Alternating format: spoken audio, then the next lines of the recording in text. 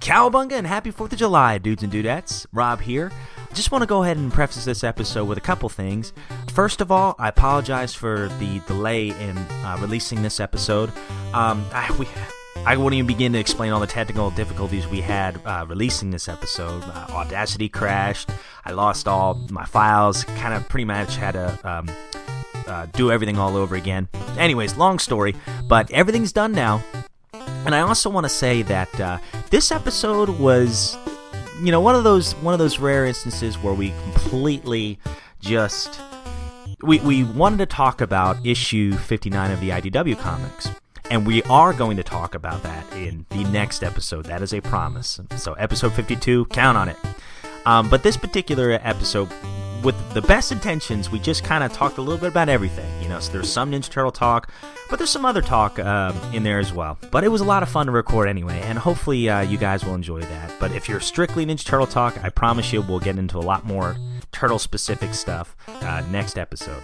So anyways, guys, hope you have a great day. Hope everyone's safe, and as always, Cowabunga dudes!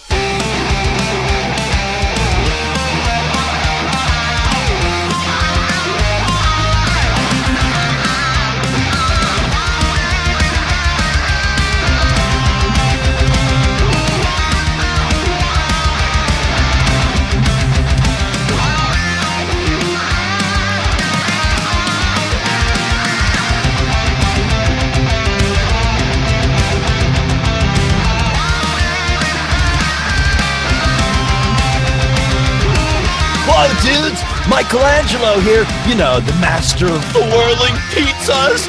And you, my friend, are listening to Turtle Flakes, a bodacious bowl of Ninja Turtles goodness, brought to you by my radical dudes, Rob and Josh. Cowabunga! Cowabunga dudes and dudettes, and welcome to episode 51 of Turtle Flakes Podcast. I am your host, Rob, and joining with me today, my partner in Ninja Turtle crime, Josh O'Rourke. What's up, everyone? Cowabunga. How's it going, my man? Not too bad. Not bad, man. Just doing a lot of Ninja Turtle stuff, doing a lot of writing, doing a lot of Ninja Turtle watching, you know, watching cartoons, stuff like that. Dude, speaking of which, I got to read your new one. I meant to do that last week. I completely forgot about it until you just brought it up. Oh, yeah. I'm slacking. I didn't mean to do that. I didn't do that on purpose. No. But that just reminded me. It's really good. I love your series. I've got to get. Thank you. You know, that's the thing, man. And I don't know if you go through this too. So much good stuff to read, so little time. Yeah, you know, I'm working crazy hours lately because we're short-staffed at work because a bunch of people went on vacation at the same time. So by the time I get home, I'm working the late shift, and late, but I'm home around like 5:30 or 6 o'clock, and then you gotta get dinner made and get the house straightened up, and then you gotta get kids ready for bed, or babies get to bed particularly early, then you gotta be quiet. And then by the end of the day, it's just like, I don't want to do anything. So, but like I was writing like crazy last night just because I'm getting the new chapter of Ninja Turtles Punishment out there soon. It'll probably be next weekend because this weekend actually my parents are coming into town. So I won't be getting any writing done this weekend, I don't think. But I wrote an outline for like the next 3, maybe 4 chapters that I'm going to write. And it was the coolest thing that happened. The funniest thing happened. I wrote an outline for the next 4 chapters. I'm getting ready to finish chapter 3, and it'll be up next weekend. Wow. So like chapters 3 through 6, maybe, I've got plotted out, and I've got a lot of dialogue written for it. But I wrote down this whole outline for it, and I gave it to Nicole to go over and get some ideas from her. You know, just what are you thinking? What sounds good? What sounds bad? What should I take out? What should I add? And she got done reading it, and she's like, "Oh my God, you can't do this." Oh. I was like, "What?" She says, "All of it. It's just so sad." And I was like, "What?" That's really? Awesome. Yeah, because that's what I want to do. Wow, you got a reaction out of her. Yeah, I really did, because like, you know, I feel pretty cool. I feel really good about what I'm writing because I'm not beholden to making 60 more stories like the IDW series, or when Kevin and Peter wrote the Mirage series, like, well, we're just going to keep this going for however long we can. It's like, nope, there's going to be an ending, and maybe there'll be another story next year or something like that. Wow. 'Cause I would like to do that, just like every year make a new turtle story or something. And so pretty much after this arc, you're going to be done for a while. yeah, I am. Yeah, just Wow. I've got our buddy Thaddeus Manning. He's got the Spider-Man and Ninja Turtle crossover that he wants to start writing, and he asked a bunch of us, but he asked a bunch of us Facebook friends like for if we wanted to write something. And I have an idea for a Spider-Man Ninja Turtles crossover that I would really like to do. Now, do you know quite a bit about Spider-Man? Because like that's the only thing holding me back. Because I know my Turtles. I love my Turtles, but at Spider-Man, I really like him, but I know virtually nothing except for the basics, and the basic villains. So I feel unworthy to write something like that. Well, no, that's almost like the best thing that you could. That's the best knowledge you could have, because like, particularly if you're doing a fan writing, and if you're doing a crossover, an intercompany crossover, let's say it that way, you kind of should have free reign to just do whatever you want. I mean, like, when I was writing A Day in the Life, I decided that what I'm going to do is like, I'm going to have the characters from the 87 cartoon stuck. Let's say the characters from the 87 cartoon were stuck in the Mirage universe. What would that look like? What would that sound like? What would that feel like? And that really carried me through that whole first story. And really, honestly, the second story is kind of like, what if I were to write if I could rewrite the Image series? What would that be like? And it's just kind of like, well, because I really love just like, my big inspirations for writing are crime fiction and noir, and it's really not science fiction or supernatural anything. It's really a lot of hard-boiled, reality-driven storytelling. Yeah. With the Ninja, like my goal with anything Ninja Turtles that I write is like, if this is going to sound weird, but like if I can get you to imagine that the characters you're reading are people and not turtles. Like, if you can look past the turtles and see people, and that's what I look for. Yeah, oh, absolutely. I totally feel that way. Yeah, like, I feel like it's a believable story, and it's like, oh, wait, this is Ninja Turtles. Like, some of the Ninja Turtle cartoons are just way out there, and rightfully so. It's a kid's show. It's supposed to be in a lot of ways supernatural and all these things. But like when reading certain story arcs, and definitely including your writing, it feels like it could happen. And that's a crazy concept because we're talking about the Teenage Mutant Ninja Turtles, but still. Right. Yeah, and that, I mean, that should be how you deal with Spider-Man. I mean, the best knowledge that you have of Spider-Man is he is a kid from Queens who has the radioactive powers of a spider. Right. He fights the Sinister Six, and that's really about it. He's a good person who can't hold down a job, who does everything he can for his friends and family. Mm-hmm. And he makes fun of the Avengers. He makes fun of Wolverine.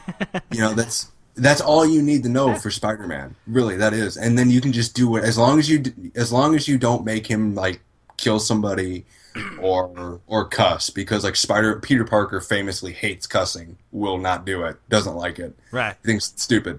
Just remember those few things and then build your story on, put your story on top of that. Ah, good point. And it'll come out fresh.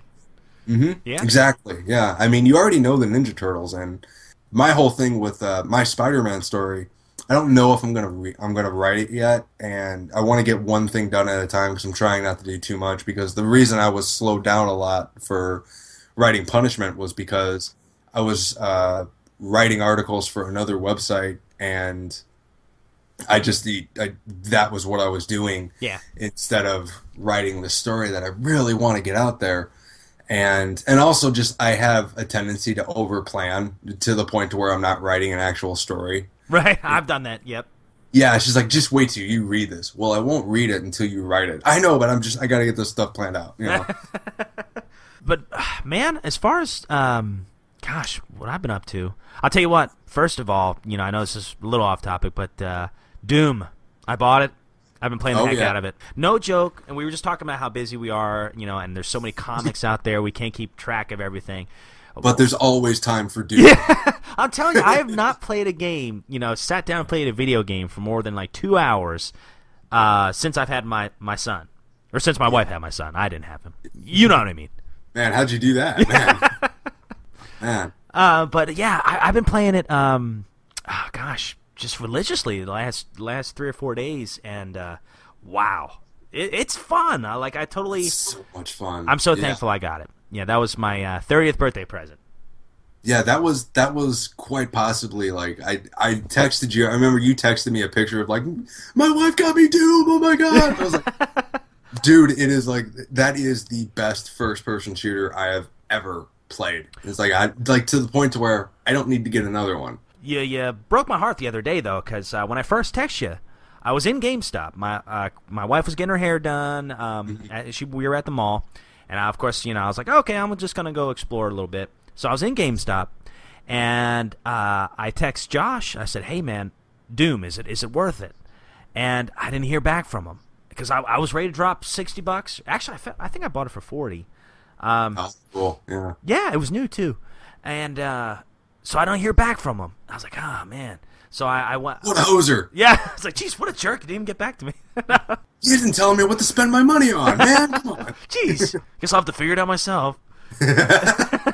So I get home and then I get the text, dude, you gotta buy it. It's one of the best games you'll ever play for the PS4. I was like, all right. Yeah. So next day I bought it. I asked the lady if I could buy it for my birthday. Yeah, there you go.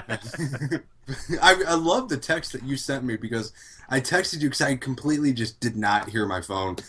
And so I saw that you texted me. I was like, oh, dude, you got to turn your car around and go get it. And you texted me back something like, nah, man, I didn't get it. My wife bought a $40 cloth diaper, and I didn't get Doom. Well, by the way, she returned that.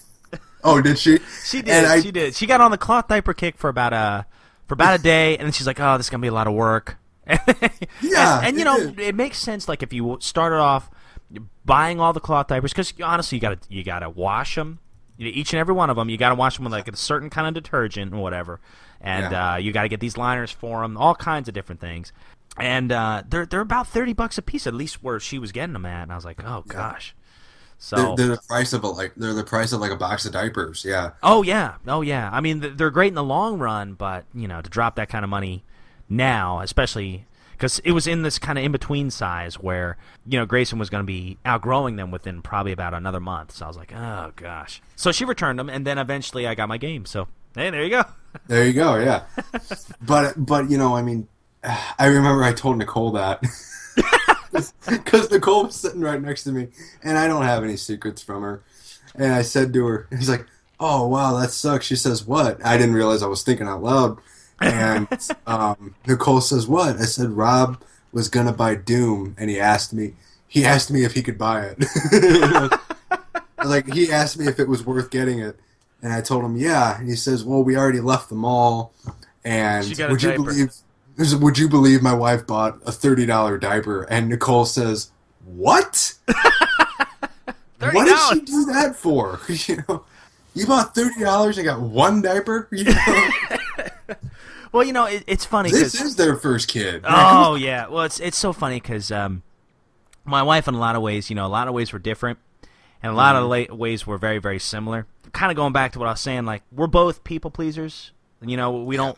And this store just opened up, and Chris, I think it was nobody was there. Right? Well, there was a customer in there. And she was just talking up these cloth diapers and how much of a difference they make. And she's recommending this one and stuff. And Chris Best's like, okay, yeah, I'll give it a shot. And then she bought it. And then the more she thought about it, she's like, oh, why did I listen to her? Yeah, I know. Yeah, I would have first off, I wouldn't have been in the store, but I would have asked the lady, just like, what is the difference between this and a hand towel? Just what? Just staple it together and good to go. Safety pin, what? I don't get it. It's just, come on. But yeah, so I've been playing. Doom is good. I really, really enjoy it. And yeah.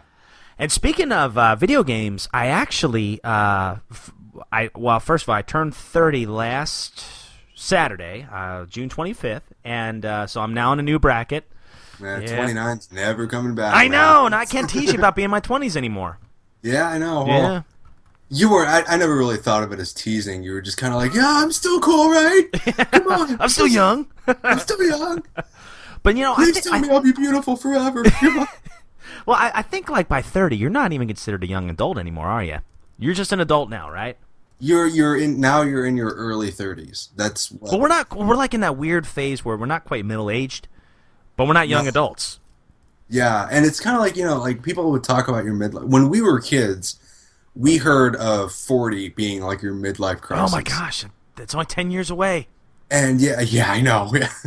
Man, but it would be nice if it was 10 years away. I got 7.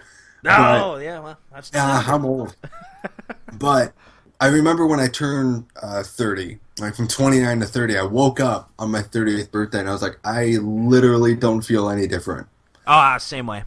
Yeah, and I don't see that happening I mean, knock wood here, but like unless something massive happens, like I wake up and I'm 40 and all of a sudden I'm 20 pounds overweight, or I don't have any hair anymore, or just I'm diabetic, I don't know, just something massive happens. Yeah. I'm probably just like karmically just killing myself right now. So just But you know, it's funny you bring that up though, because like, yeah. You know, the one thing I notice about life is that really we don't change much. You know, like sure we mature in some ways. You know, hopefully we're not making the same stupid mistakes we were making when we were say 20 or 10 or something like that. But I still feel like that. I still feel like a kid. You know, and here we are talking about Ninja Turtles. You know, it's the one thing that, you know, was a constant in our childhoods. It's been a constant in our teenage years. It's been a constant in our early 20s, and here we are in our 30s. It's the same thing. No, and you know what? You're probably not going to. I mean, your tastes will change. Like, oh, you know, sure. Like my musical taste, totally different. Yeah, it's like I was never really. I was a huge metalhead when I was too. Yeah, I was like, and I hardly and. It started out me listening to it when I was working out, and then it just kind of creeped into everywhere else. And like big Slipknot fan, big Fear Factory fan, Doomhead, Gwar, Mudvayne. Well, you're talking real heavy stuff. Yeah, you know, I always had an affinity for it, but now I'm listening to it on the car ride to work. I was like, this is giving me a headache. You know, it's like, and obviously these guys are talented, great songwriters, great performers, great. Slipknot puts on an amazing live show. It's just like, wow, man, and just your tastes are going to change. Oh, absolutely. I think like you don't change much. I think just the world around you changes, and you're either going to react differently to it, or you're going to react the same way, and you're probably going to end up doing both. Yeah, the core of who you really are is still a constant, you know? Yeah. You know, like I still feel like there's certain things that I still am ever since I was 5, you know? But you're right. Like for me, I was a metalhead too. Iron Maiden, Megadeth, Anthrax. You know, all the '80s thrash metal bands. That I was all over that for years, and I still have an affinity for that stuff. You know, like when I go to the gym, I still like to listen to something that'll really kind of fire you up. But overall, man, my music has changed. Like Jim Croce. You know, the Beatles. Blanking. Oh, I love early '80s and late '70s. Kind of alternative / punk rock, you know, like the Replacements, one of my all-time favorite bands. Husker Du, you know, so many other like punk bands and stuff. It's amazing how things change, and to me now, it's all about the lyrics and all about the passion of what's being played. I don't know, it's amazing how things change, and heck, I like 80s pop, I like 90s grunge, I like a little bit of everything now. I like some early rap, I guess. It depends. I mean, like, do you like hip hop and R&B, or do you like gangster rap? That's the difference. For me, I like rap that. See, to me, it's all about the lyrics, and I think some rap is, you know, especially in the '80s and stuff, and I guess '90s. Public Enemy, you know, some of the stuff that they did, it's like, oh yeah, sure, it's really explicit and stuff, but it's like, wow, you know, these guys went through a lot. You know, they're talking about, you know, just life on the streets and all the things that they had gone through. And I'm thinking, man, I had no idea. To me, I think that stuff was good, but just, you know, some of the demeaning stuff, some of the sexist stuff out there, it's just like... yeah, it's kind of like... And you know what? Most of that, not to take anything away from, like, their backgrounds and where they come from and who they are, people, But like, just a lot of that is also just they found a niche that will get them paid. So they're gonna make sure all their songs sound like that for as long as it makes them relevant, and then they'll figure it out from there. Oh yeah. Like Dr. Dre. I like Dr. Dre. Mm-hmm. I don't own any of his albums. I don't know any of his songs, but I respect the guy as a performer. I respect him as an actor, and I especially respect him as a businessman. Like he sells Beats headphones. Mm-hmm. Beats headphones, the cheapest ones are like $90 earbuds. The most expensive ones are $500 around the ear headphones. Oh my gosh. They only cost the most expensive of the product Beats headphones to manufacture cost $18 to manufacture. He's making a profit of like 50,000%. Jeez. And at the end of the day, if you can convince somebody to buy an $18 pair of headphones for $300, that is the most gangster thing you can do. I kind of have to respect that. Yeah, dang, it feels good to be a gangster. I don't know if you're going to bleep me on this, but just the cojones on that guy to do that. Just like, man, you just, oh, man, that's kind of respectful. Absolutely. That's respectable, you know? But yeah, just like, my musical tastes have changed so much to where, like, I used to hate techno music. I used to hate house music. I used to hate electronic music. Mm-hmm. And, like, now a lot what I've been listening to lately is, like, Junkie XL and Daft Punk and Zomboy and Skrillex and just a lot of electronic music just because I really like the tempo and I like the beat and it keeps me engaged. Yeah. And I don't have to worry about remembering lyrics. Oh, yeah. You know, and that plays a lot into the enjoyment I get from it. You know, and plus it's great on a treadmill. Oh, yeah. So, yeah, totally. It is. Yeah. It's like, I can't keep up this beat. They gotta slow it down. Oh, God, man, just turn down the hill grade. No. Well, sweet, man. So have you been up to anything Ninja Turtles this week, my friend? Yeah, actually, I got a really cool Turtles pickup this week. I'm really excited about it. I've got, let's see, I've been eyeballing, because you've been talking a lot about this for a long time now. You've been talking about the 4th volume of the Ninja Turtles. Oh, my favorite. Yeah, I went out and, well, I didn't go out, but I ordered a huge stack of the TMNT Volume 4 comics. Oh, nice. I think I've got I've got issues 1 through 13. Oh, you got some good ones. Yeah, I've got like 1 through 13, 16, 19, 20, and I've got like, altogether I've got like maybe 15 or 16 comics. Okay, do you have the one that has Splinter on the cover? Yeah, number 11. Okay, yeah. Is that the one where there's like candles beside him? Yeah, it's Oh, dude.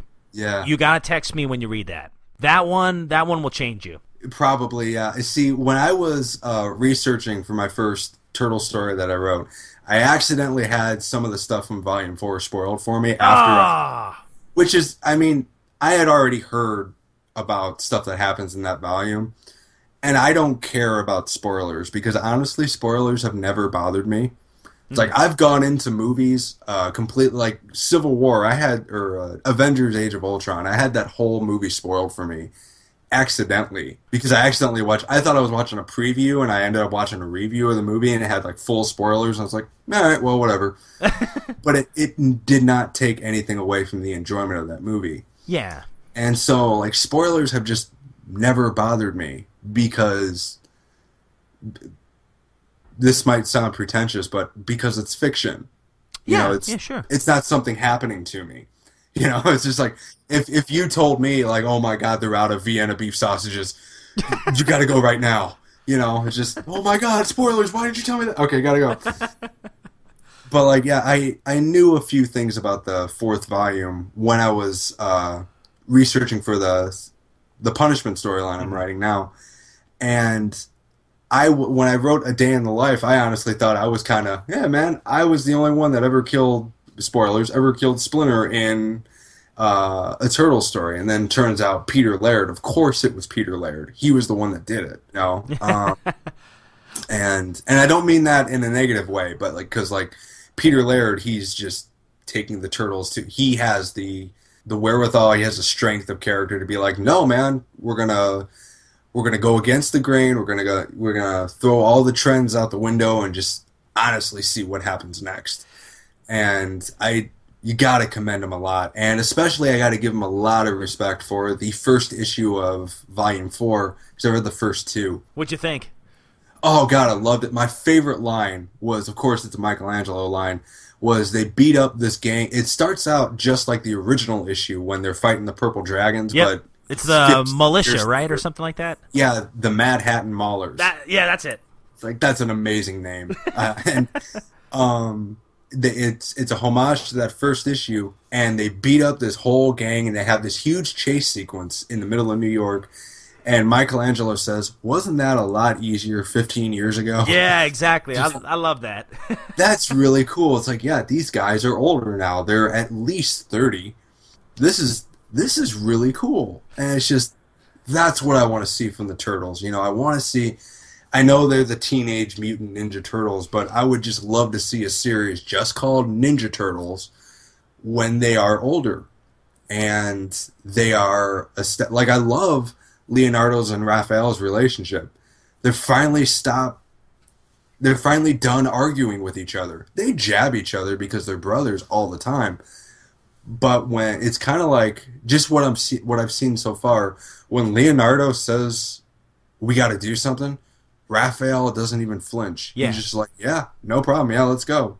I really like just, you know, finally, at least for now, they've gotten over it. Just let's move on and, you know, lead our lives. Yeah. I really like that. Yeah, and that remains a constant in the series. And I found that I related to Michelangelo and Leonardo quite a bit in that series. And and I'll tell you what, that Splinter issue, it's not quite, well, it's not quite like what you think. What blew my mind about that issue is, and really Peter Laird's writing style as a whole. It's more character based. It's not so much. Sure, the plot plays a part in it, but it's more about, you know, what's going on internally with these characters and stuff. And that fourth volume is kind of criticized for being a little bit slow paced. I don't think so at all. I think you just kind of have to look through it with the eyes of a 30-year-old or a 33-year-old. Yeah. You know, you have to. I think if you look at it through maybe being their age, you totally get it. And I thought that issue 11, was so well done because nothing major. Well, it's major what happens, but I don't want to give it away. But it doesn't go off the rails or anything. No, absolutely not. It's actually just a simple character story. Exactly, and it's pretty natural what happens. And I remember reading it. I've not read it probably in 10 years, but I remember reading it, being really touched by it. Yeah.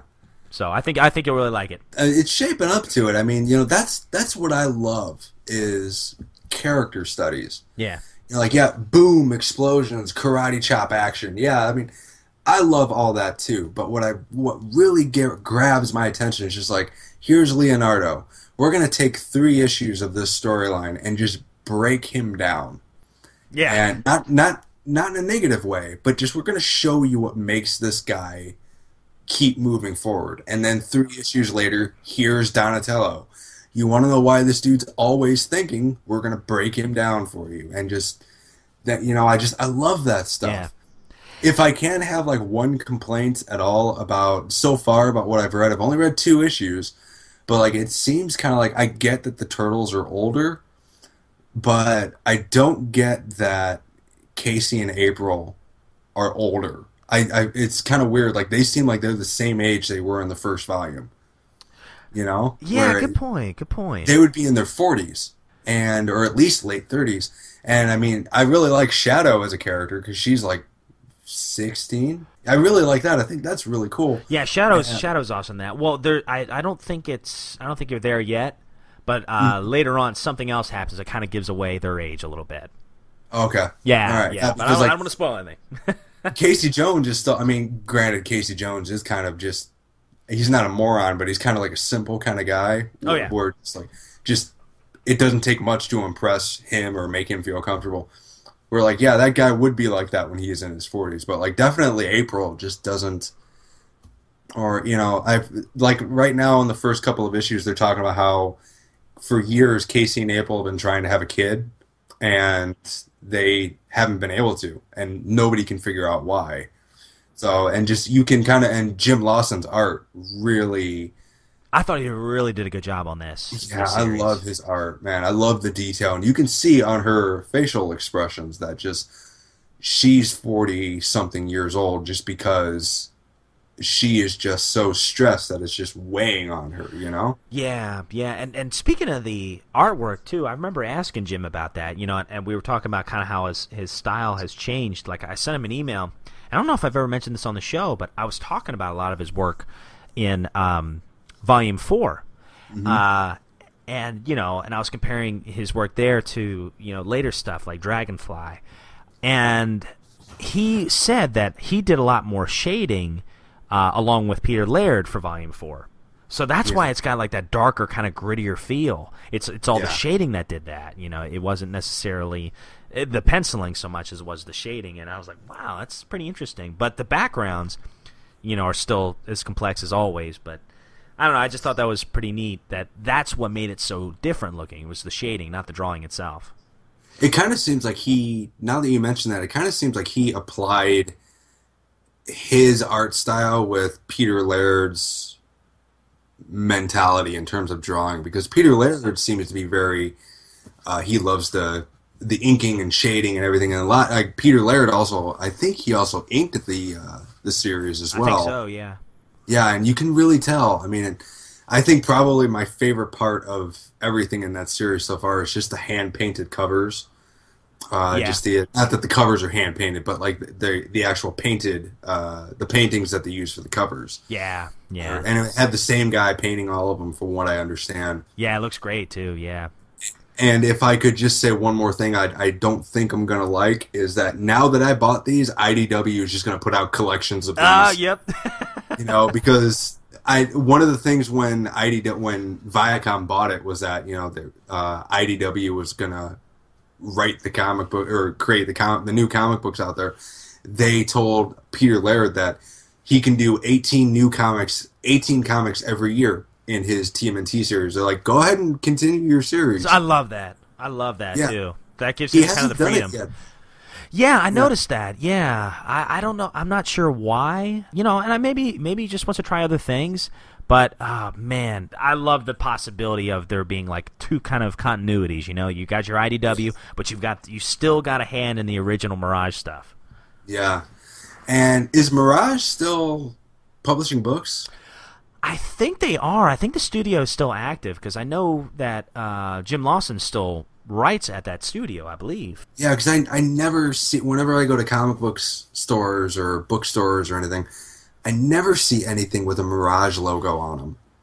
Yeah, I know. I never do. And that really is a shame, because they have made their mark, It's really impressive for people publishing a comic book outside of their house, I mean, it's really, like, you wouldn't get that anywhere else. Yeah. I mean, I'm telling you, I love comics, and it's my dream one day to publish a comic myself. That's like one of my life goals, but golly, it's a tough industry to get into, and at least to be read, let alone make money off of. And that's just it's tough, man, because like I think of three main companies right now: Marvel, DC, and IDW, and Dark Horse, and I guess Image in there too. So there's five. There's five. Okay, so but off the top of my head, I can't think of any other major ones.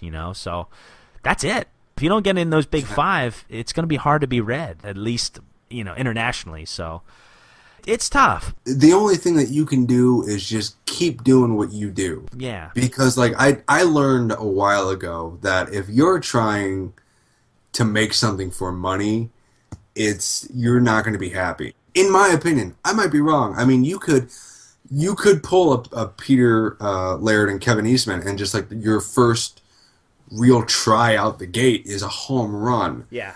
You really could. Or you could be in the game for 50 years, and the last series you publish is the one that makes you a star, Yeah. or there's a million ways you could go. And just like, I am very happy. It's been my dream to publish a novel. I don't think it's ever going to happen. You don't think so? No, I don't. And I feel okay with that, because I think a lot of people, when they say, I want to publish a comic, I want to make a movie, I want to be an athlete, I think a lot, and I may be wrong, but I think a lot of those people, what they're actually saying is, I want to be remembered. Yeah. And like, one thing that just I learned being a husband and being a father, I'm going to be remembered. Yep. So, but that really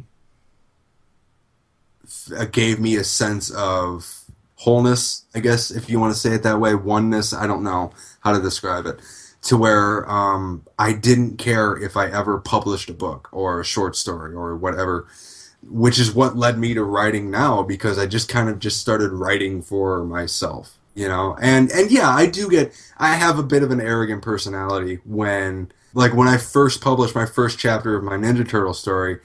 I published it, and I instantly waited for people to comment on it. Yeah. And that's super embarrassing to admit, but it's something I did. And, every now and then I'll still be like, man, did nobody like it? No. I know. I think deep down a lot of people, all right, this is a horrible example, but I put my photo of my son up there. I'm like, look how cute this little guy is. To be honest, I don't know. I guess part of me is like, I'm proud of him, and I want other people to enjoy seeing these funny pictures of him eating sweet potatoes. Yeah, right. Yeah. I don't know why. I don't think it's a narcissistic thing. I think it's something you're proud of, and you want to see other people enjoy it as well. Yeah, and there's so many things that you're going to do in your life that you're obviously going to be proud of. Mm-hmm. Your kid graduating high school. You got a new promotion. You bought a new car. I got my first new car 2 months ago, and that was a bit of pride for me, because I'd never owned a new car before, neither had my wife, and we bought a brand new Jeep, and that I had a certain amount of pride in that. But there's going to be so many more things that happen in your life that are only going to make you proud. Yeah. And in my opinion, and it's an opinion that I constantly relearn, but in my opinion, those are the greatest things that you can do. Well said. And don't wait. Yeah, I only get a couple every now and then, but I only get a couple of well thought out things that come out of me. Or come out of my head, I should say. I should said it like that. That'd be better. Right. Don't sweat the small stuff, because you're going to miss the important things. Oh, yeah. Absolutely. Yeah. Oh, man. This has been an interesting podcast. I'll tell you what. Yeah. Have we talked about turtles much? We have not talked about turtles at all, man. Oh, but I'll tell you, it's been great. Life advice. I'll tell you, these are my favorite kind of shows, where it's just... I hope you didn't want to hear Ninja Turtles on a Ninja Turtle podcast. Yeah, we apologize for that. We're getting there. We're getting there. We're getting there. Well, speaking of turtles, I read a funny article. Well, it wasn't funny. I read an interesting article. We were talking about it on the last episode that we were all on, about a possible Teenage Mutant Ninja Turtles 3 film. Can it really happen? And I want to change my answer. I was kind of doubtful at the time, even though I wanted one. I was. You should have said it wasn't happening. Yeah, right. I think I was the only one who said that too. But now, reading this article, there's a couple factors I didn't think about. One, they said that they had made all their money back as far as production for this film, but they said they might even make a little bit of a profit because the film hasn't actually been released in China yet. Which is interesting that it's been this far of a delay, I guess, in releasing it over there. But they said the previous film made $40 million alone just in China. And they also mentioned what you had mentioned in the last episode, Josh, that all these actors have contracts for 3 films. So they're already paid their money. Yeah, they're going to be paid either way. Yeah, so you might as well get something out of it. Right, and then the last thing that they haven't factored in yet to, I guess, convince Paramount that they should take on a third film is the toy sales from the film. And they have, I'm sure they've made a lot of money on toy sales, because I know I bought a lot, and I know, every time I go to the toy stores around here, Turtle stuff, it's hot. It's still hot. And I'm not just Nickelodeon figures. I'm talking the movie figures, all that stuff. Yeah, definitely. Yeah, I mean, like, you want to know why there's collectible figures and statues and stuff that are being released nowadays for $100, $150, sets of 4 figures for $200. It's got nothing to do with the materials they're making it out of. It's got nothing to do with who came up with the original design. It's got everything to do with the popularity of these characters. That, I mean, to me, like, just there is no question of a third movie. It's just like, my only question of a third movie is, what is the caliber of movie is it going to be? It's like, are they going to kind of dial everything back to where, like, okay, we're just going to take on Shredder this time? But now, I mean, the second movie ended in a way where, like, you can't just have Shredder. You have to have Shredder and Krang. Right, and Baxter, too. I mean, I don't think he's done. Yeah, I don't think so either. I mean, now that Tyler Perry is talking about, well, he's going to mutate in the third movie. Right. But I still hold my opinion that they're going to make a third movie, and I think they should just make a huge Ninja Turtles film for, like, this is like the end of the trilogy here. Just adapt Turtles Forever. You've got 3 sets of Ninja Turtles dimension hopping through all of these different universes, and I seriously think they should make an Avengers level Ninja Turtles film. I think it would be great. Or make, like, Ninja Turtles versus the Mutanimals. And just, I mean, because there's no guarantee that Baxter stopped experimenting on people with Bebop and Rocksteady. Just be like, or maybe Rocksteady and Bebop got a hold of, this is actually asking them to be a little bit smarter than they were in the other movie, but have them start their own mutant gang, and now the Turtles have to take on these other mutants.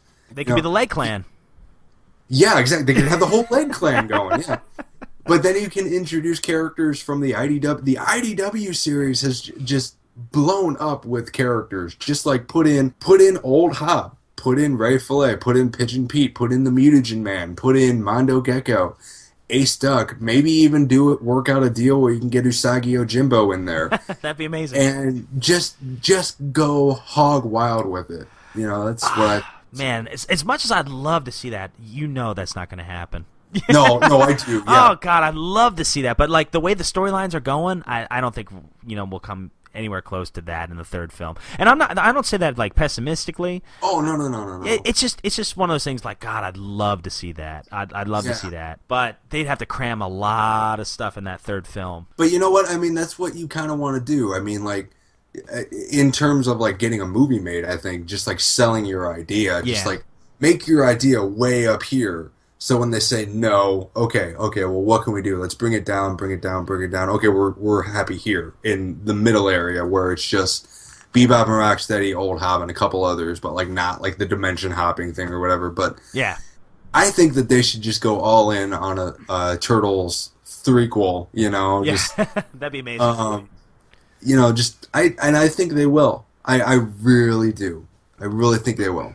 I thought the second film was a step in the right direction. I thought the first one was pretty good, and I'm hoping that the third one is going to be like, now that's what I'm talking about. Yes. So hopefully it makes that progressive progress. Oh, that's redundant. Hopefully it gets better and better each time. So I'll be tickled to death just to see a third Turtles film. So. Or you know what? I mean, another positive thing that could spin out of this is maybe this is the last Turtles film of this style. Maybe they'll say, well, maybe there is something that we could do with an R-rated, black and white Ninja Turtles film. I mean, I know Kevin Eastman, the man himself, he said it's not going to happen. But, maybe this was the kick in the butt that they'll need to get that darker, Mirage-inspired type film, Absolutely, yeah. And I'll tell you what, that'd be a totally different take on things, and there'd be a lot of people there'd be a lot of people like, what? This is the Ninja Turtles. This isn't the 80s cartoon. And like, oh, wait, it was a comic? You know, there's still a lot of people out there that don't even know that. Oh, yeah. It's crazy. Like, that would open up a whole new world for them that aren't used to seeing the Turtles in that kind of medium. So I'd love to see something like that.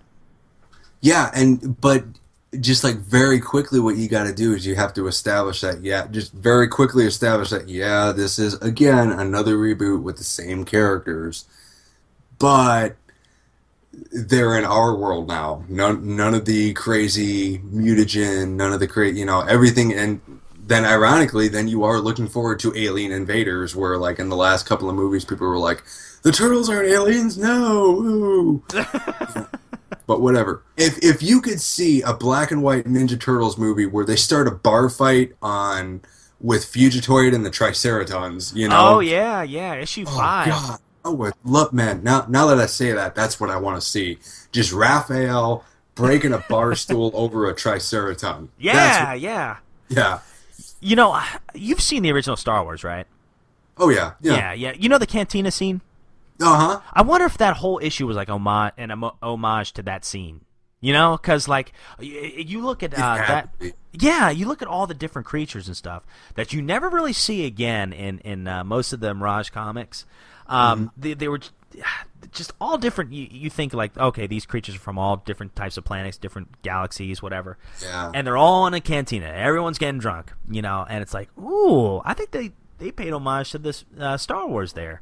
Yeah, and my favorite, my favorite part, I think that's issue 5 in the Mirage series. Like, I think my favorite thing there is, like, Leonardo gets a beer, or an alien beer, or whatever it is, and he takes, like, one sip of it and just falls over on the floor because it's like, this is not Earth alcohol. Strong stuff. Yeah, I know, right? Things that you couldn't see in a PG or PG-13, or, PG-13 Turtles film. I mean, like, no, it doesn't have to be R-rated. No, it doesn't have to have blood and gore and cursing and beer drinking or anything, but just that more mature, this film is definitely not necessarily for kids. Yeah. But we know you're going to take your kid to see it anyway. But I mean, right. Yeah, I think definitely there's going to be a third film, or there's either going to be a third film or there's going to be a reboot. Because at the end of the day, Viacom spent an undisclosed amount on the Ninja Turtles rights. So if they're not willing to reveal how much they spent, they, like Kevin Eastman and Peter Laird, never have to work again. It's just, oh yeah. So they're gonna want to make a new movie. I mean, if they've made how many TV series since the sale of the Turtles rights, and how many TV films and how many new toys series they've made, of course they're gonna make another movie. There's no question about it in my mind. It's just a matter of when. I agree. I take back what I said. You can change your answer. I will let you change your answer. Yes. Yeah, but I didn't know these things, Why did you say so? I tried. You kept telling me I was wrong. Nah, it's true. I told you to take off. Yeah. You told me to take off. I was like, all right, I will. And then he left. Yeah. And then he left. I was out. He was out. So have you got any pickups over the last couple weeks? Just those, the Volume 4 comics. Yeah, just, I gotta cool off on my Turtle stuff, because I really do want to, though, just because it's kind of like, oh, man, I have kids. Maybe I should buy them something every now and then, So. I hear you, man. I'm the same way. Like, it's so funny. I was like, oh, man, I gotta calm down, because the Turtles have slowly. I have a game room, and when I first moved into this apartment, it was all arcade games and stuff, and I had some Turtle stuff. And of course, I had my comics and stuff. But now it has slowly become a Turtle lair. I think Turtles have dominated the room, and this past week has been like the worst for it. I'm telling you. And you were to blame, man. I first of all, I want to brag on Josh here, because he was kind enough to. He and his lovely wife Nicole were kind enough to send me a gift, just a whole bunch of Ninja Turtles goodies. I got Jim Lee Donatello action figure that looks amazing from the late '90s. Love it, man. And I got a couple of little teething Chewy tablets for Grayson, and he loves a Donatello one. Hey, I've not broken out the Leonardo one yet, but he loves that Donatello one. It doesn't look like you're gonna need to. I think he's got that one, and he's good. I think he's good. Yeah. I'm good, Dad. I'm good. We were going to send you all 4 of them because we have Michelangelo and Raphael, and our Grayson got a hold of those 2, and they're gone. They are gone. Yeah, but I love that. They all went to the Graysons. That's awesome. They all went to the Graysons. Yeah, it's kind of like these 2 twins were separated, and they could get half a medallion each. And then years later, they find each other. You know? Yeah. Dude, is that your rattle? I got one too. Oh my God, the double dragon! Yes, that's awesome. Yeah. Gosh. What else? Your Michelangelo Christmas special, and I didn't know this at the time when I opened the box. That was your personal comic, man, and apparently a very special one to you. Yeah.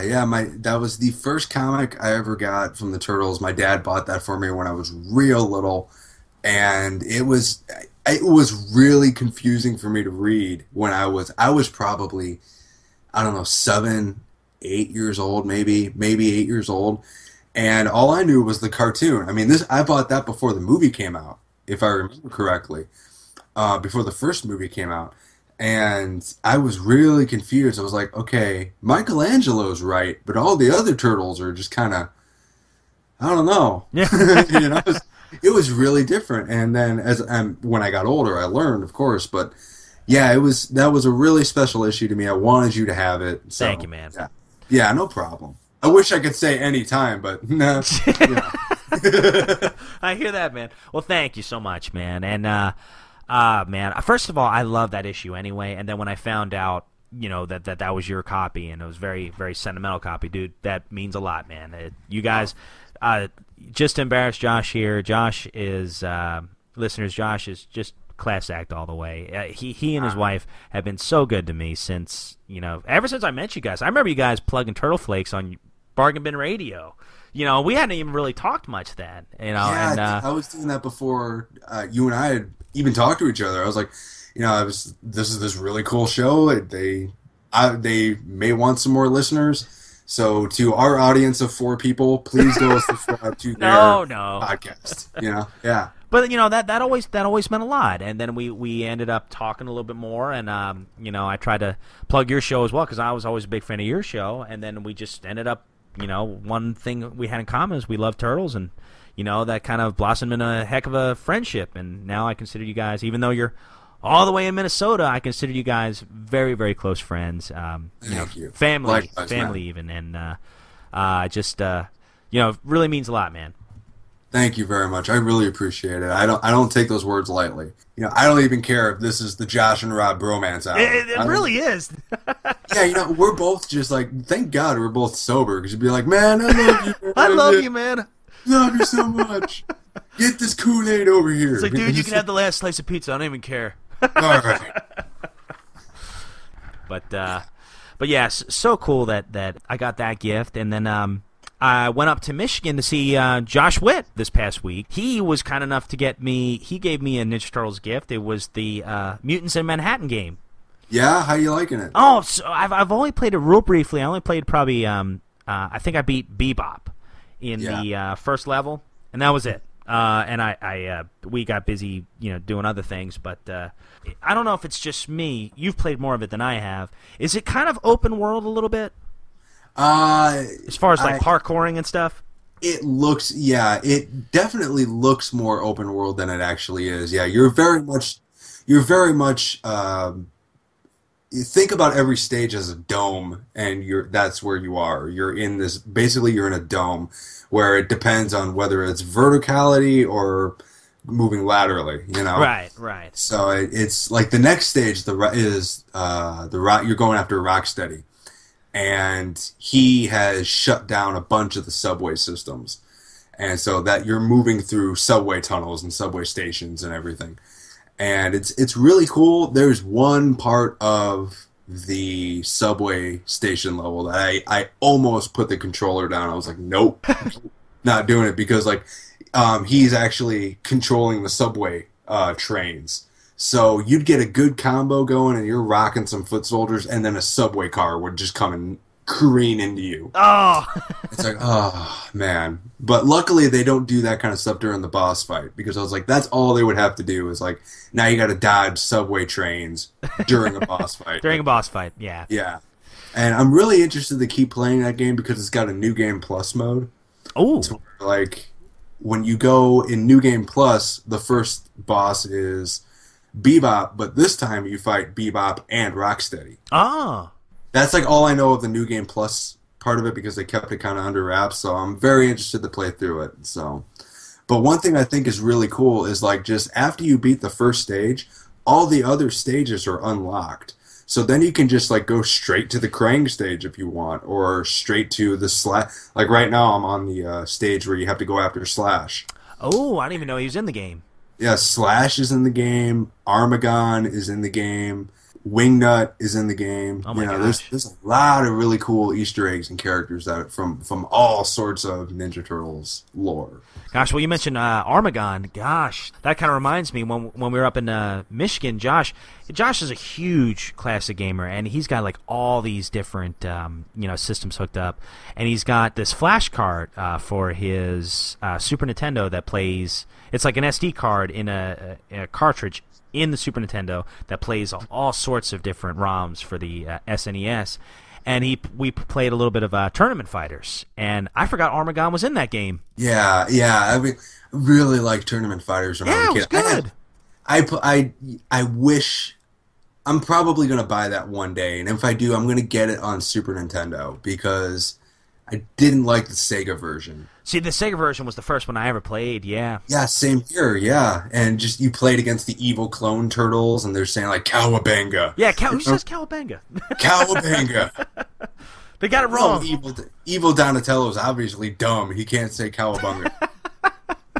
But, like, I really liked how depending on what console you bought it, because it was multi-platform. Yeah. Because, I mean, it was on NES, Super Nintendo, and Sega. That would depend, your character lineup was dependent on what system you had. Like the final boss in the Sega Genesis version, I think, was Shredder, but in Super Nintendo it was Rat King. What, really? Yeah. Oh, man, yeah. I must have never got to him. Yeah, and like in the Sega version, April O'Neil was a character, but in the Super Nintendo version, it was this character called Asuka. Oh, Asuka. Yeah. I was like, who is that? I couldn't remember who that was. And then in the NES version, there was another Turtles character from the Archie comics called Hothead, who was a dragon, and he's actually on the cover art of him fighting Leonardo. And I was wondering about that. Yeah, which I always thought was weird, because in the Archie comic, he's like the size of a building.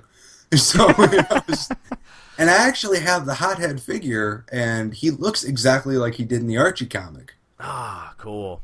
Well, see, the NES one of Tournament Fighters, that's one I've always wanted, because one, it's kind of rare because it's super rare. Yeah, it's a late NES release, and and rare means expensive, and I've got all I've kind of scared myself from buying expensive stuff anymore. It's just kind of, you know what it was I've got those 4 turtle statues from the Good Smile Company. Mm-hmm. That metal lithograph I got you. Oh, that was awesome! Yeah. Yeah, I got that because I pre-ordered the statues. Oh, no way! Really? Yeah, that's how I got my hands on that. That was only for the people that pre-ordered those statues. Wow. So that's a rare collectible you got now. Oh, sweet! That is awesome. I didn't know that. Yeah, and so I got those 4 statues, and they were like $130 per statue. And I knew they were coming out like 8 months in advance, so I saved up for 6 months to get them. But at the end of the day, that was still like $500 on those, and I was like, "Oh man!" After I got them and I'm looking at them, I was like, I just can't justify that I spent $500 on Ninja Turtles. Yeah, I know. That's as much as you love the Turtles, it's tough. Love the Ninja Turtles, but that's a car payment. You know? Yeah. Oh man, it's just hope y'all like just baked chicken for the next ramen 2 noodles. weeks. Yeah, ramen noodles. Yeah. Oh man, I know what you mean. Like, I wonder. I don't even want to know. I don't even want to know how much I probably spend a year on just turtle stuff. Yeah. It just seems like minor stuff. It's like, I worked hard this month. I'll buy me a couple figures. That's my little treat to myself. But then I'm thinking, oh boy, that stuff adds up after a while. Yeah, like I was thinking, like what I kind of want to do is I want to get all of the original Ninja Turtle figures. None of the variants, though. I want to get just every figure. And I'm thinking I could buy one figure every paycheck. Because I looked up the actual value of the Turtles, and like outside of that first run of 10 figures, the other figures are really not, like even in mint condition, if they're in box, the most expensive one you're going to buy is about $45 to $50. Yeah, they're not terribly expensive. They're not expensive. But like weeding through all of the online sellers and like when I first started collecting them, I wanted them all in box, all the accessories, and it's kind of like, now I realize how expensive that is. And it's like, well, if I can just get a figure that's in good shape, I don't even care about accessories because all I'm going to do is put them on a shelf one day, not even now. And it was like, I saw Muckman on Amazon for $85. Wow, boxed? Yeah, boxed. Jeez. But I was just thinking, no, I'm not doing that. And I put it on the wish list on Amazon, and I waited. And I waited for like 4 months, and I found a boxed Muckman figure for $40. I was like, okay, purchase. Yeah. Because that's worth it. Because the Muckman figure is probably worth $30, $35. And so I was like, 40, okay. They're getting a profit of $5 or $10 from me, plus shipping. I don't care. That's fine. And so it's just, I don't know if I'm ever going to get like all of those figures one day, because like two of the rarest figures are Scratch and Hot Dog, which is Scratch the cat, who is a prison cat, and he was like one of the last Playmates figures from that original run, and they basically halfway through manufacturing the character or the toy, they got like a cease and desist, and it's just like, okay, whatever we got, just sell those, we're done. And so it was like half of what they were going to usually make. And so that's a super rare figure that is worth like $1,000. It's like, I don't know, man. You're right. I know. And like the Hot Dog figures, he's the Dalmatian. Who's a firefighter. Oh yeah. Yeah, he's worth around $500 because it was a very similar situation. Wow. And then there's just figures like I don't want. Like there's that mutant camel. Or the mutant elephant who's a witch doctor. I was like, that witch doctor elephant figure, I kind of think that's a little racist. I don't know. When I was a kid, I wouldn't have cared, but now I'm 33 with my own kids, and I kind of think about things differently. It cracks me up, like some of the figures and what they look like. But speaking of Muckman, Josh and I, we went to a flea market, kind of on a whim too. We were playing some video games and stuff. We just decided, hey, just randomly, I was like, hey, you want to go out somewhere? He's like, yeah, sure. You want to go to this flea market I always go to? I was like, sure. So I saw those pictures on Facebook, man. I was so jealous. Oh man, well, I'll tell you, the thing is, like, when I go flea marketing, I might find in the wild, digging through crates, I might find maybe 5 or 6 turtle figures, and that's a good day. Yeah. Well, it's so funny the way it worked out. Wasn't even looking for any Ninja Turtle stuff. We found this game store. I bought a couple of Atari games, and Josh's wife Stacy's like, "Oh man, they got this funny looking knockoff turtle van over here on the other side." So we were like, "Oh, let's go check it out." And turns out what it was actually the 2007 film turtle van. You remember when Michelangelo? Oh man, the Cowabunga Carl one. That's it. She wanted a little bit more than I could pay for that. But she's like, oh, yeah, I got a couple other turtle figures here. I was like, oh, sweet, let me see what you got. And she had like 3 or 4 that I didn't have, so I picked those up. Really nice lady. She's like, oh, I'll tell you what, if you're a big Ninja Turtle fan, the guy right next to me has a whole crate full of them. I said, are you serious? So I went right next door, and sure enough, a whole crate full of toys I'd never had. or toys I had lost along the years. Like, and he was real easygoing. Gave me a great deal on the lot. I got one of the Punk Frogs. It's not Napoleon Bonafrog. It's a different one. I can't remember his name. Genghis Frog. Genghis Frog. I got him. Yeah. I got I'm looking at him right now. The grossest looking. Oh, he looks terrible. Ever. Like, they did not skip on any detail on that thing. I do like the sandals, though, or the flip-flops. Oh, God. I love the Punk Frogs. Oh, they're great. They're great. I really do. I wish they had made the other two. They only made Genghis Frog and Napoleon Bonafrog. Yeah, Genghis Frog. I've not seen a lot of Genghis Frog, but I had a Napoleon Bonafrog for years. Actually, I think I still have him, but I remember getting him early on. But here's one I didn't have, or I had when I was a kid, and I remember even the packaging of it, but I'd lost along the years. It was the Astronaut Raphael. Oh, yeah. Yeah, I think that was part of the Undercover series that they were doing. It was, yeah. I always loved the little detail. He had the alien trapped on his back. Oh, yeah, it's great. I love that. Like hitching a ride, and just like, woo, yeah. I remember my particular figure, I don't know why, but I must have tore off the sticker in the front or something like that. So I had, real early on, because I'm just now seeing the sticker for the first time, and it's kind of cool to see it, just what it actually looked like. And I got he had a gas gauge on there, and I always thought that was weird. I don't. Let me look at it real quick. It's on my windowsill right now. One sec. It's just kind of like a bunch of those. Yeah, there's a gas gauge on there. There's that gauge like in your car. If your car overheats, it'll start going up. Yeah, he's got a temperature gauge on. He's got a temperature gauge on him, and then he's got a couple of squigglies and something that looks like a DNA strand. So there you go. You got the double helix on there too. He's got his health bar right there. So exactly. Yeah, it's the precursor to the Dead Space rig. Oh, nice. Oh, the good game, by the way. I would love Dead Space variants for Ninja Turtles, just like they've got their own rigs. I think that would be great. Oh, it'd be hilarious. And then I got a motorcycle. I guess he's a motorcycle, or just a police officer, Leo. Never had him as a kid.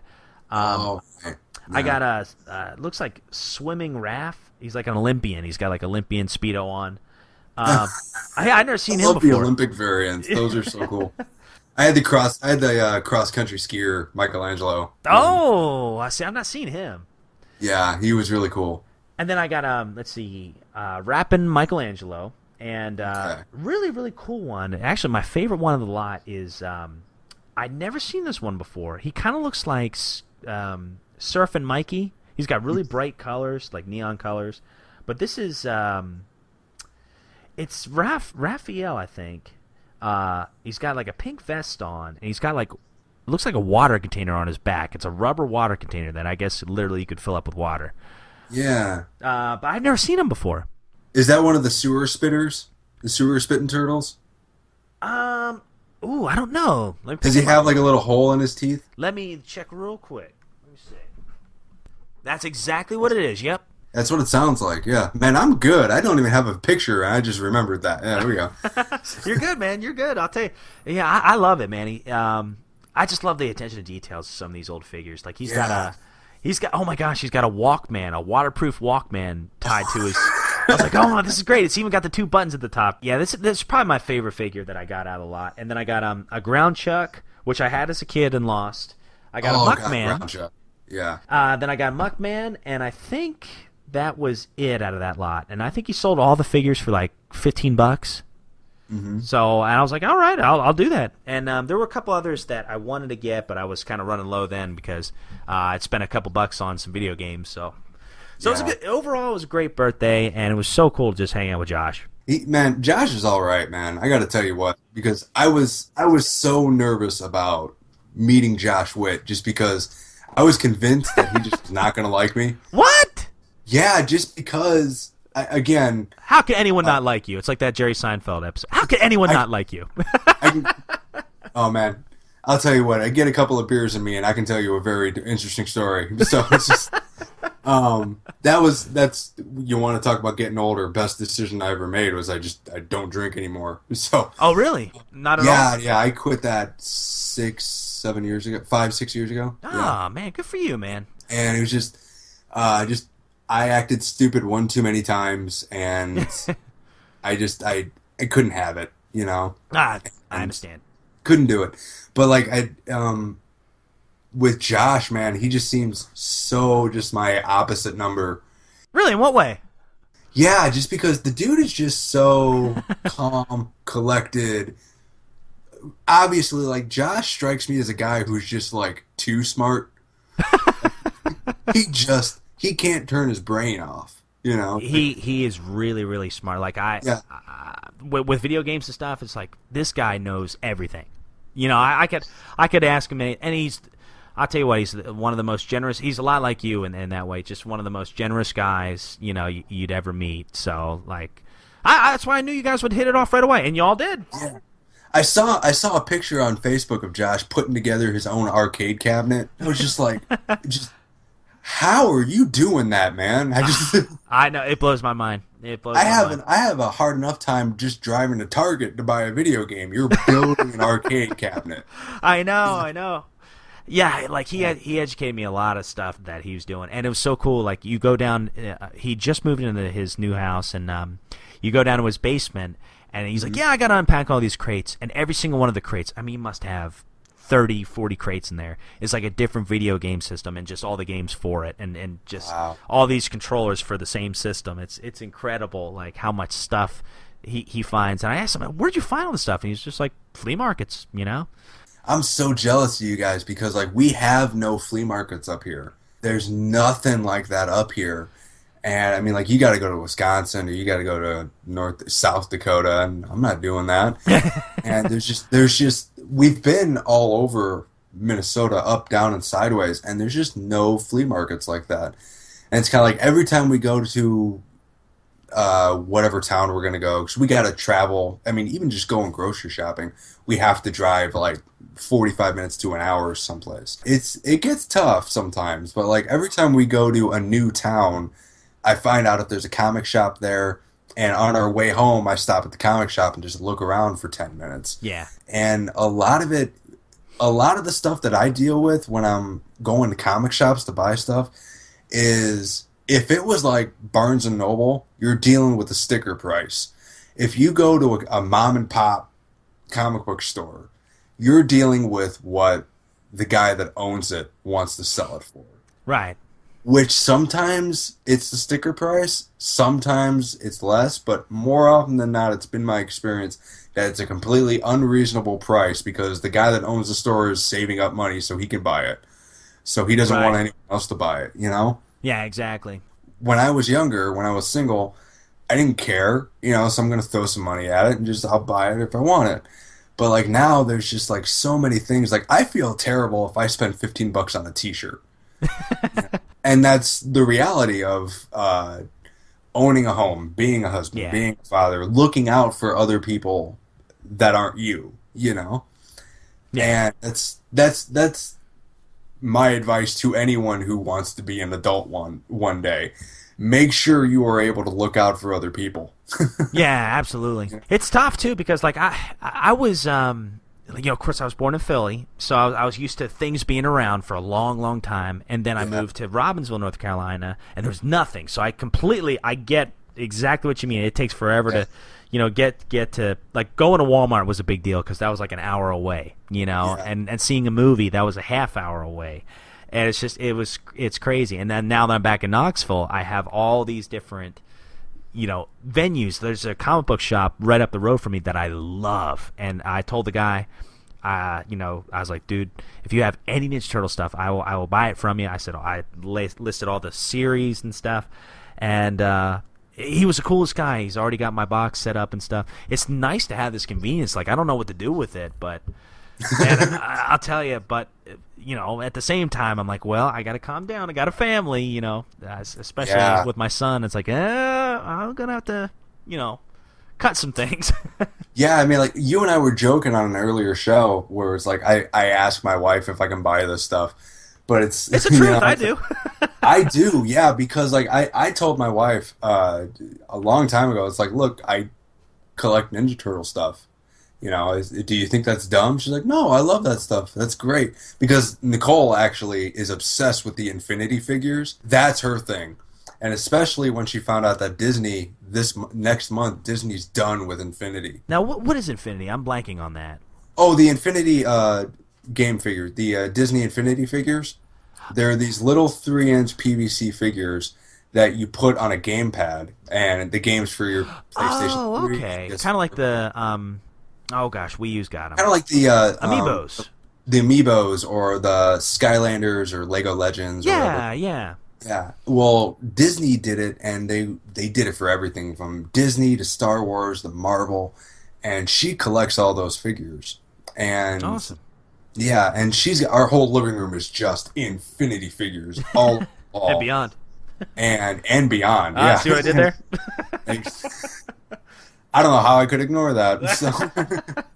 But whenever I want to get something, I ask my wife. I was like, can I get this? Payday's in a week.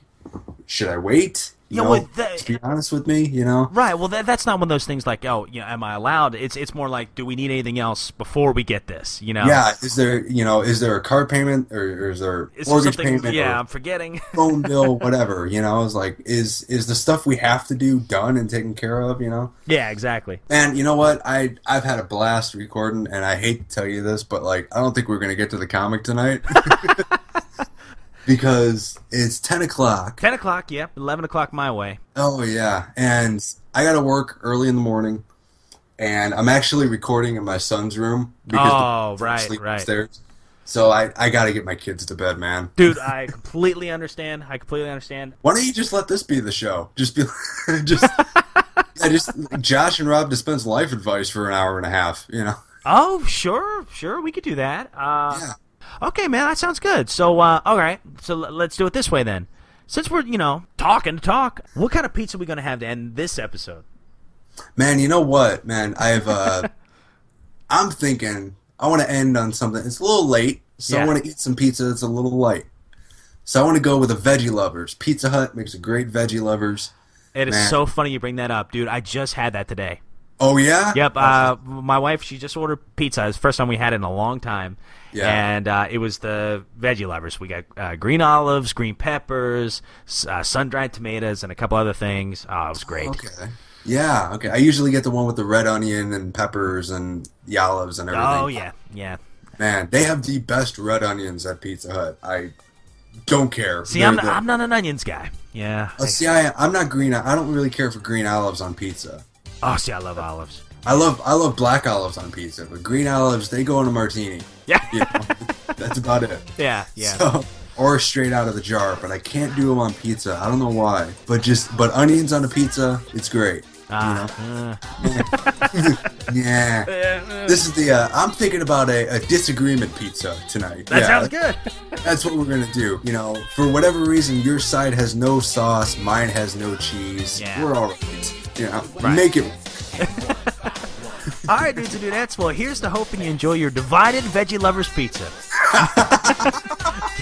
Cowabunga, dude. Oh, cowabunga, everyone. Well, sweet. That was fun. A divided veggie pizza. This is the deviations pizza. This is it. Oh, that's good.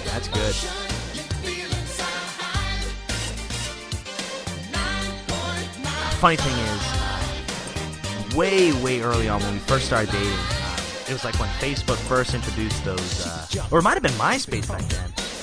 It was like, see what your child will look like, and we blended both of our pictures together, and that was the ugliest kid I've ever seen. Like, it was just like, he had like a half smile and a mustache. I was like, ugh! And a unibrow. Yeah, you thought it was the doctor told you that you couldn't have kids. It was just Chris the Beth giving the doctor 20. Yeah. Being like, we can't have kids. I've seen it. Can't do it. Exactly. Can't do it. Thing that is kind of vexing a little bit is you've got 5 people asking you the same questions in 6 different ways. Yep. And so by the time the first kid does it, you're like, what are you doing? It's like, I'm playing Doom or whatever. I'm watching Batman. And then, okay, and then 4 or 5 kids later, it's like, look, I'm watching TV. Let me watch TV, you know? So you want to proactively like put on the wall, like, here's what I'm doing for the day. You'll get my schedule in the morning. Yeah. So there's always one kid every day that thinks I'm just dad's being mean again. It's not dad's being mean. Dad's just tired of explaining himself. Yeah, for the 5th time. Yeah. Oh, man. I hear you, man. And I don't know. And having like birthday parties is hilarious because then you've got 5 more kids that show up. And I just come home. Like, we had a birthday party for Danica last year, and I completely forgot that we had a party because I had to work on it. Was a Saturday, and I had to work on that Saturday. So when I came home, there's all these other kids, all these extra kids here. You're like, what is going on? And one of them says, hi, and I said, which one are you? Because I didn't know.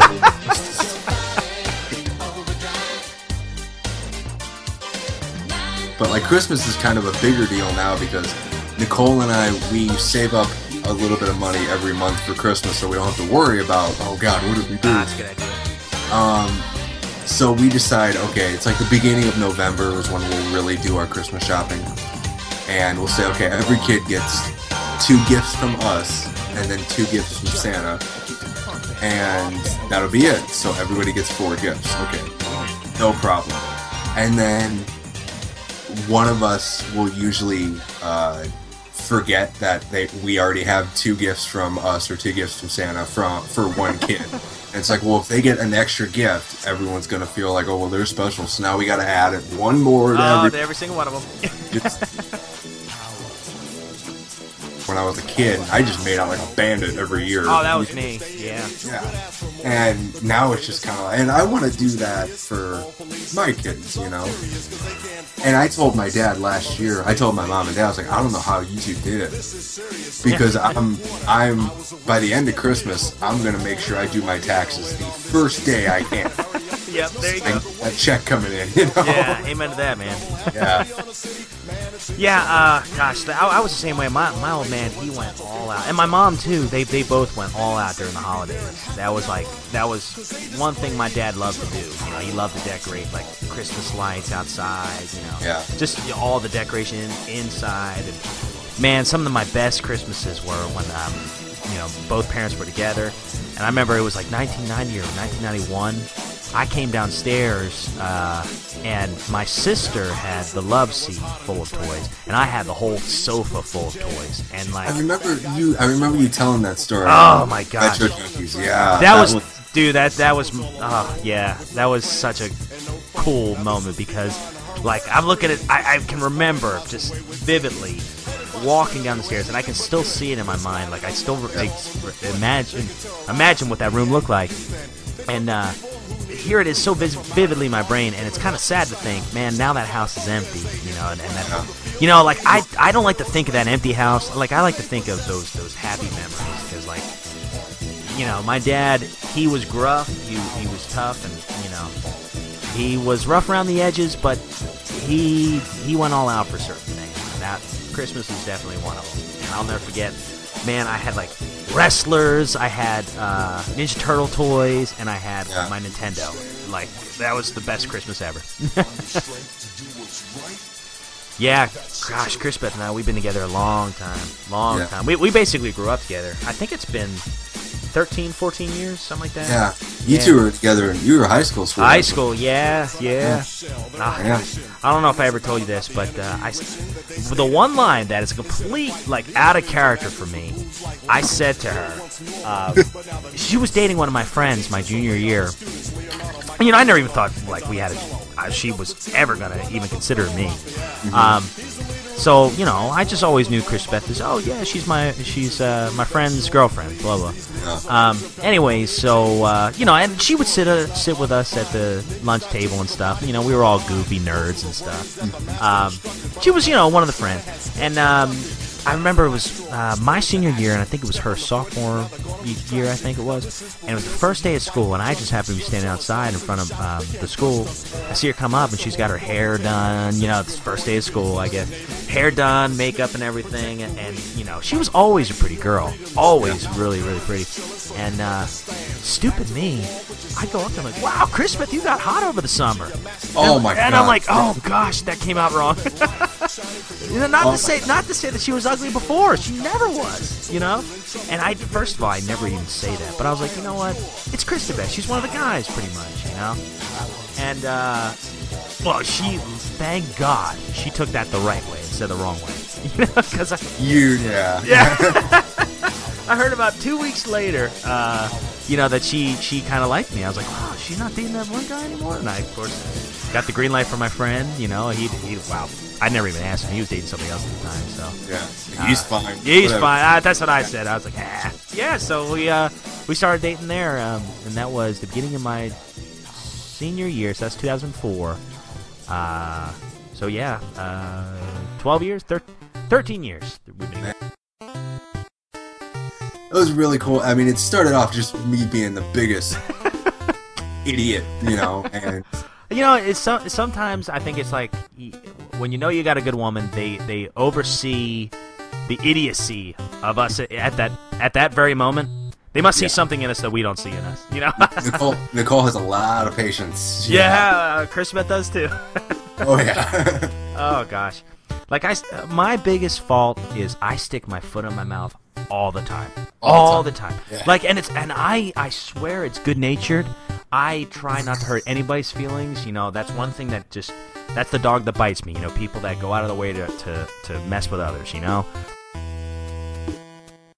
Let me check real quick.